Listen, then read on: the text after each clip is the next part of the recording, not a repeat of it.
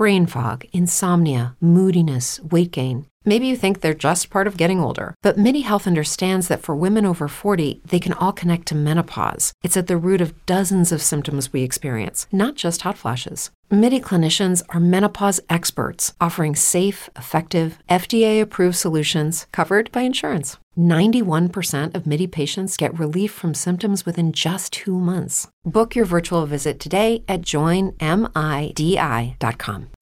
As humans, we're naturally driven by the search for better. But when it comes to hiring, the best way to search for a candidate isn't to search at all. Don't search, match with Indeed. When I was looking to hire someone, it was so slow and overwhelming. I wish I had used Indeed. If you need to hire, you need Indeed. Indeed is your matching and hiring platform with over 350 million global monthly visitors, according to Indeed data, and a matching engine that helps you find quality candidates fast. Ditch the busy work. Use Indeed for scheduling, screening, and messaging so you can connect with candidates faster. And Indeed doesn't just help you hire faster. 93% of employers agree Indeed delivers the highest quality matches compared to other job sites, according to a recent Indeed survey. And listeners of this show will get a $75 sponsored job credit to get your jobs more visibility at Indeed.com/podcast. That's Indeed.com/podcast. Terms and conditions apply.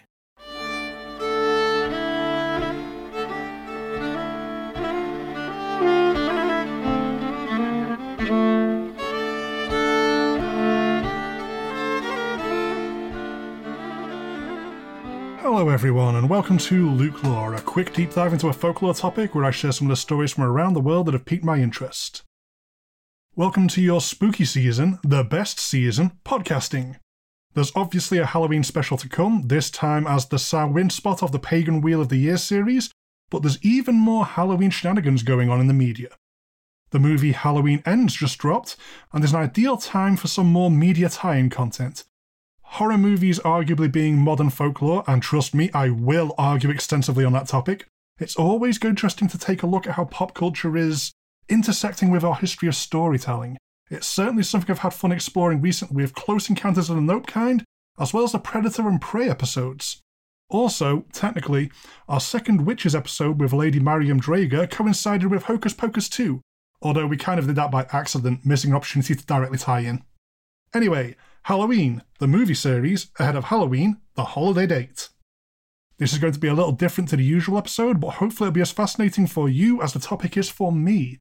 Let's dig down into something primal, then take a tour around the concept I'm about to expound upon. Why the pursuit is terrifying. The killer of the Halloween franchise occupies a pretty weird space in the pop culture zeitgeist. Known by the killer's name Michael Myers despite having the much cooler moniker The Shape in the credits for the original movie, the concept has been through a lot of iterations in 44 years. Rob Zombie tried to humanize him somewhat. Blumhouse's recent trilogy that culminates in Halloween Ends has been a meta-commentary on the phenomenon of a supernatural stalker killer. There was a period of truly terrible iterative sequels for a while, and a few reboots between here and the noughties. The original, however, was considered the birth of the modern slasher movie. Not strictly speaking the first cinematic slasher killer, however. There's Hitchcock's Psycho, although that was very much off doing its own thing. Radical in a lot of respects, but with this traditional storytelling undercurrent of having a forbidden place that must be ventured into for disaster to then unfold.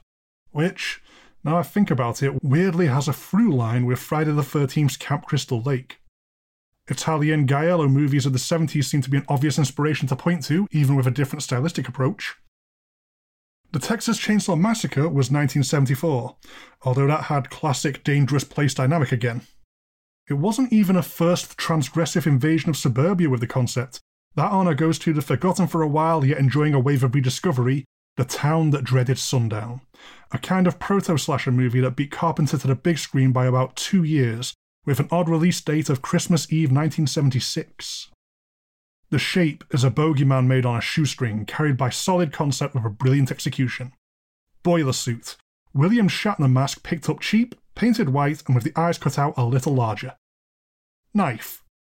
The Shape then stalks hapless victims with a lot of teasing and tension building. If there is a chase, then they just get to follow at a brisk stride that never seems to fall behind, and no attempt to fight back seems to work. The imagination was captured from here, with this now becoming iconic horror movie villain activity. Jason Voorhees is the shape dialed up to 11. Freddy Krueger is very different in the execution, but is a suburban invader who cannot be escaped. Many are the forgotten imitators, and modern iterations from Scream onwards clearly know the rules of the stalker slasher, whether it's to further develop or else subvert the concept. Which is all well and cool and all, but what's with the relentless walking? I have several theories. There's a few simple applications here. There's the abstract, inexorable advance of death, which is solid but a little simplistic. There's a dream logic to it, where no amount of running can save you. Pretty much everyone has had that particular anxiety bomb go off in their subconscious at some point. But I think there's something deeper and more primal to this. Pursuit predation. It's a method of hunting that has direct links to how we are a long-haul biped of a species, despite how terrible this is for our spines over time and how much cooler our simian evolutionary cousins are swinging about in trees. A lot of nature is set up to chase or be chased. A combination of cunning and conditioning will determine who the winner is in this case, with a lot of predators being explosive hunters who assortedly lurk or creep. Living fossils that evolution decided peaked and left to get on with it pretty much unchanged for millions of years. They drift with a creepy stillness until they get in striking distance and go into a murderous goblin mode. People are a little different. We didn't suddenly go, oh sweet, tools, let's get some agriculture going, then do superhero landings out of the trees on our 2 feet. We were pursuit predators, and still have some signs of that now even with boomsticks and field-to-slaughterhouse hamburger production lines. With rocks and with sticks, and even worse our 2 big very active brains, our ancestors would walk all day after their prey. Relentless, able to keep going and going and going while a prey animal would flee in tiring bursts of activity, burning up all their energy, and the hominids would keep coming. They would work out where their prey went and just keep on coming. Eventually, the prey animal, unable to outsmart the bipedal hunting pack, never able to outrun them for long, would inevitably end up cornered, or else just collapse from exhaustion to await their fate. Then the sticks and rocks would come down for the last time. Humans are, frankly, terrifying when you step back and analyse them as animals, especially as how other animals must see us. This pursuit predation feels like it's baked into us on some level, and I think that's where a lot of the fear of these slasher-killer horror movie archetypes come from. Invasive, relentless, inescapable, unbeatable. Instinctually, we would be able to recreate this hunt if we really had to.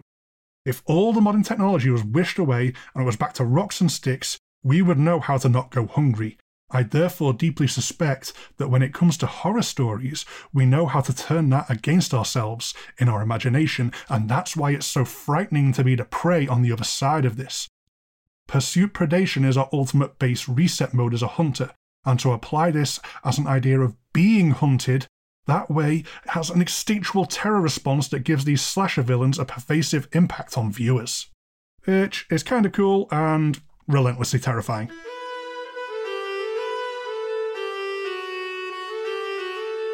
The real-life Michael Myers. The golden age of slasher movies was a part of America's serial killer phenomenon, or else the golden age of serial murder. From the 1970s to the turn of the millennium, there was what was supposedly a rise in serial killer activity. Some would argue this is more an increase in the discovery and capture of that type of killer, but whatever was going on in reality, within pop culture, there was definitely a fascination with serial killers. They were discussed more, documented more, and pretty much became near celebrity media figures, something which even continues to this day. Both Alfred Hitchcock and Tobe Hooper were inspired by the disgusting actions of Ed Gein, but Michael Myers in Halloween didn't have a direct serial killer to be based upon. But that doesn't mean there was no real-life inspiration at play here. John Carpenter has at times discussed the story of a real-life encounter that stuck with him, and heavily inspired his enduring cinematic bogeyman. While studying psychology at Western Kentucky University, there was a field trip to a mental institution. Something that would feel a little icky for a creative writing or filmmaking course, I guess it makes sense here for a social science. Among the people encountered was a committed boy, 12 or 13 years old, and this boy stared down the young John Carpenter with an evil stare, completely lacking in emotion. Something at once both inhuman and dehumanizing that stuck with the future director. In his own words, It was unsettling to me. It was like the creepiest thing I'd ever seen as a stranger. It was completely insane. This has an obvious and direct inspiration to the future Halloween movie. It starts with a young Michael Myers as a child who commits a murder and is committed to a psychiatric institution, then in the performance of The Shape as a remorseless void of emotion that is more a force of nature than a person. The long-term impact of this encounter feels pretty explicit in the script, Carpenter giving his Dr. Loomis the lines, "I met this 6-year-old child with this blank, pale, emotionless face, and the blackest eyes, the devil's eyes. I realized what was living behind that boy's eyes was purely and simply evil."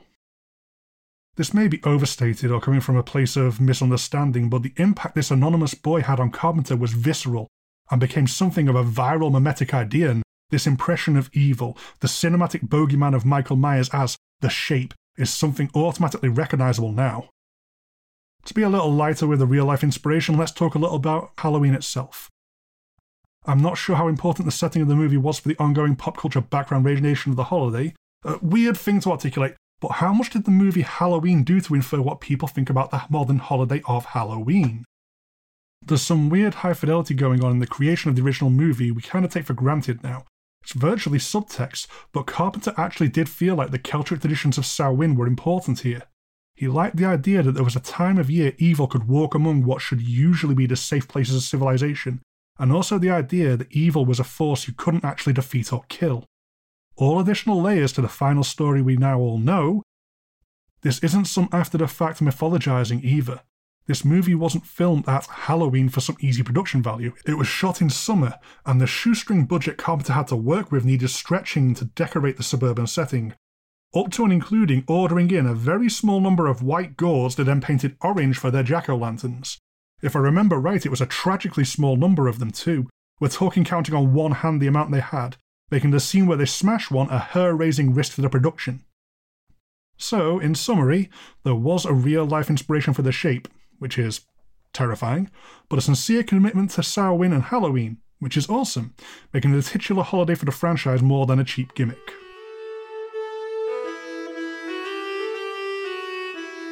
And now for some folklore. I was going to make this more of a true crime episode, but then I researched it and got sad. Halloween should be fun, so for my one friend who was looking forward to more real-life stuff, I'm sorry. Hopefully the real-life anxiety behind the movie slasher killers and the evil eyes of an unnerving child will carry you over. For everyone else, not least of all me, let's have some mostly harmless yokai. I say mostly, there's still yokai, but there's 2 on theme. Actually, there's at least 3 on theme, but I already did the same yokai twice by accident. Head back to the Yokai A-Go-Go episode for the Okuri Inu, or Sending Off Dog. These 2 which follow are new to the show, and at least one is kind of adorably iconic and may already be known to some listeners. First up, No-Bai-Gari. The No-Bai-Gari is something of a shapeshifter who appears at sundown, its name roughly localizing into English as the Shadow Spectre. They may take the form of a Buddhist monk, the shadow of its chosen victim come to life, or else some misshapen humanoid. It will appear out of nowhere at the right times, that being usually in winter as the sun gets low in the sky, and it'll stick right behind the unfortunate human it has chosen. From here, it'll follow along mostly behind, but just vaguely in sight at times, to unnerve the Twilight Wanderer. You can do a couple of things at this point.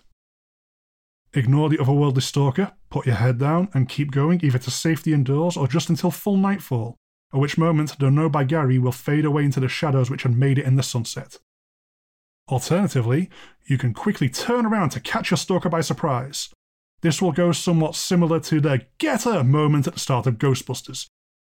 If you look directly at the No-Bai-Gari that had only just been tormenting you by creeping along far behind and to your sides, it will grow to a massive, terrifying size.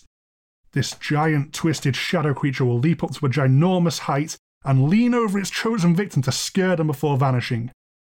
Now, at this point I would need some clean trousers, but the No-Bai-Gari for the most part seems to be a trickster. There are some more niche stories of them going for the neck of their chosen victim, but that's probably down to a subset of stories where an extra transgression has occurred. File that quite rightly under never mess with a yokai. For the most part, this entity will wander along spooking you, ready to give you a quite literally big jump scare if you fall for what it wants and turn around to confront it. Onto the second yokai stalker. This one a fair amount of listeners may have heard of, Beto Beto-san. Sometimes mistranslated as Mr. Sticky, the more accurate meaning is Mr. Footsteps, the Beto Beto being onomatopoeia of traditional wooden clogs. This yokai likes to follow along behind people at night and is completely invisible. The only sign of Beto Beto-san is the footsteps right behind you, in what seems to be pure mischief behaviour. Beto Beto-san does have an iconic visual interpretation thanks to the well-loved mangaka and preserver of yokai stories, Shigeru Mizuki. In his work Gegege no Kitaru, Beto Beto-san looks like the spooky cousin of Pac-Man, a giant round ghost with only a big smiling mouth, and 2 legs to wear the Geta wooden clogs the yokai clatters along behind his victim in. The bad news is that Beto Beto-san is everyone's secret stalker. Anyone walking down a mountain trail can pick up this pursuer. The good news is that this yokai is harmless, if still unnerving, and they follow simple rules of manners that can be used to shake them if your unseen follower is worrying you. Take the following 3 steps, and do all of them. Minding your manners is very important to yokai, and even if Mr. Footsteps himself is harmless, there's a whole other world to enrage with your poor form. Step 1. Get off the path, completely to one side, leaving the way ahead clear. Step 2. Face the path and politely bow down. Step 3. Say, Beto Beto-san, Osakini Okoshi. You will have just politely said, Mr. Footsteps, please go ahead. If you have observed the ritual correctly, Beto Beto-san will be obliged to politely move on ahead. Their footsteps will pass you by and fade away, leaving you unharassed as you go about your business. Unless you run into another yokai. Honestly, at this point I would just not wander about Japanese mountains at night if it can be helped. That's yokai territory, and there are very much not harmless otherworldly stalkers to attract when you're a trespassing mortal. It feels like it's been a little while since I've been experimental with my format. Let me know how something of a more abstract discussion landed. It's not going to be happening a lot, but I do feel like there are plenty of interesting topics out there if I go a little further off the usual folklore pathways at times. We did get a couple of yokai to end the episode on at least, on theme no less. Apologies again for my audio on the second Witches episode. I'm beginning to suspect that reading out an actual discovered curse used to hex a real person may not have been my best idea. I'll probably do it again at some point, but it's for the preservation of history. Plus, I'll be more careful with my equipment once I inevitably do fail to learn that particular lesson. Luke Law is a Ghost Story Guys production. If you do want to contact me, there's the show's dedicated email, lukelawgsg@gmail.com, and the general show email, ghoststoryguys@gmail.com. Both myself and the main show are really easy to find on Facebook and Twitter if you want to make day-to-day contact, as well as there being very active Instagram accounts that a lot of the community gets involved with. If you do want to support the show directly, check out our Patreon at patreon.com/ghoststoryguys. We do have Luke Law merchandise available at the Ghost Story Guys online store. Feel very free to show off any you get online. Just recently, we've begun to push to promote Luke Law more, and the dedicated Facebook group for the show is now live if you want to come join us over there. As ever though, the absolute best thing anyone can do to support the show is to give it a listen. Share this around if you think you may know someone who may be interested, leave a review if you get the chance to help signal boost me, and most of all, I simply hope you enjoy what I'm doing here. Goodbye for now.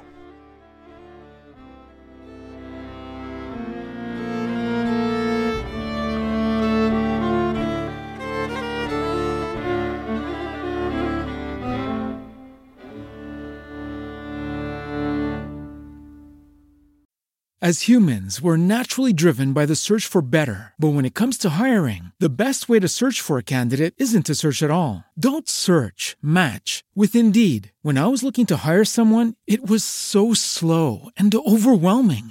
I wish I had used Indeed. If you need to hire, you need Indeed. Indeed is your matching and hiring platform with over 350 million global monthly visitors, according to Indeed data, and a matching engine that helps you find quality candidates fast. Ditch the busy work. Use Indeed for scheduling, screening, and messaging so you can connect with candidates faster. And Indeed doesn't just help you hire faster. 93% of employers agree Indeed delivers the highest quality matches compared to other job sites, according to a recent Indeed survey. And listeners of this show will get a $75 sponsored job credit to get your jobs more visibility at Indeed.com/podcast. That's Indeed.com/podcast. Terms and conditions apply.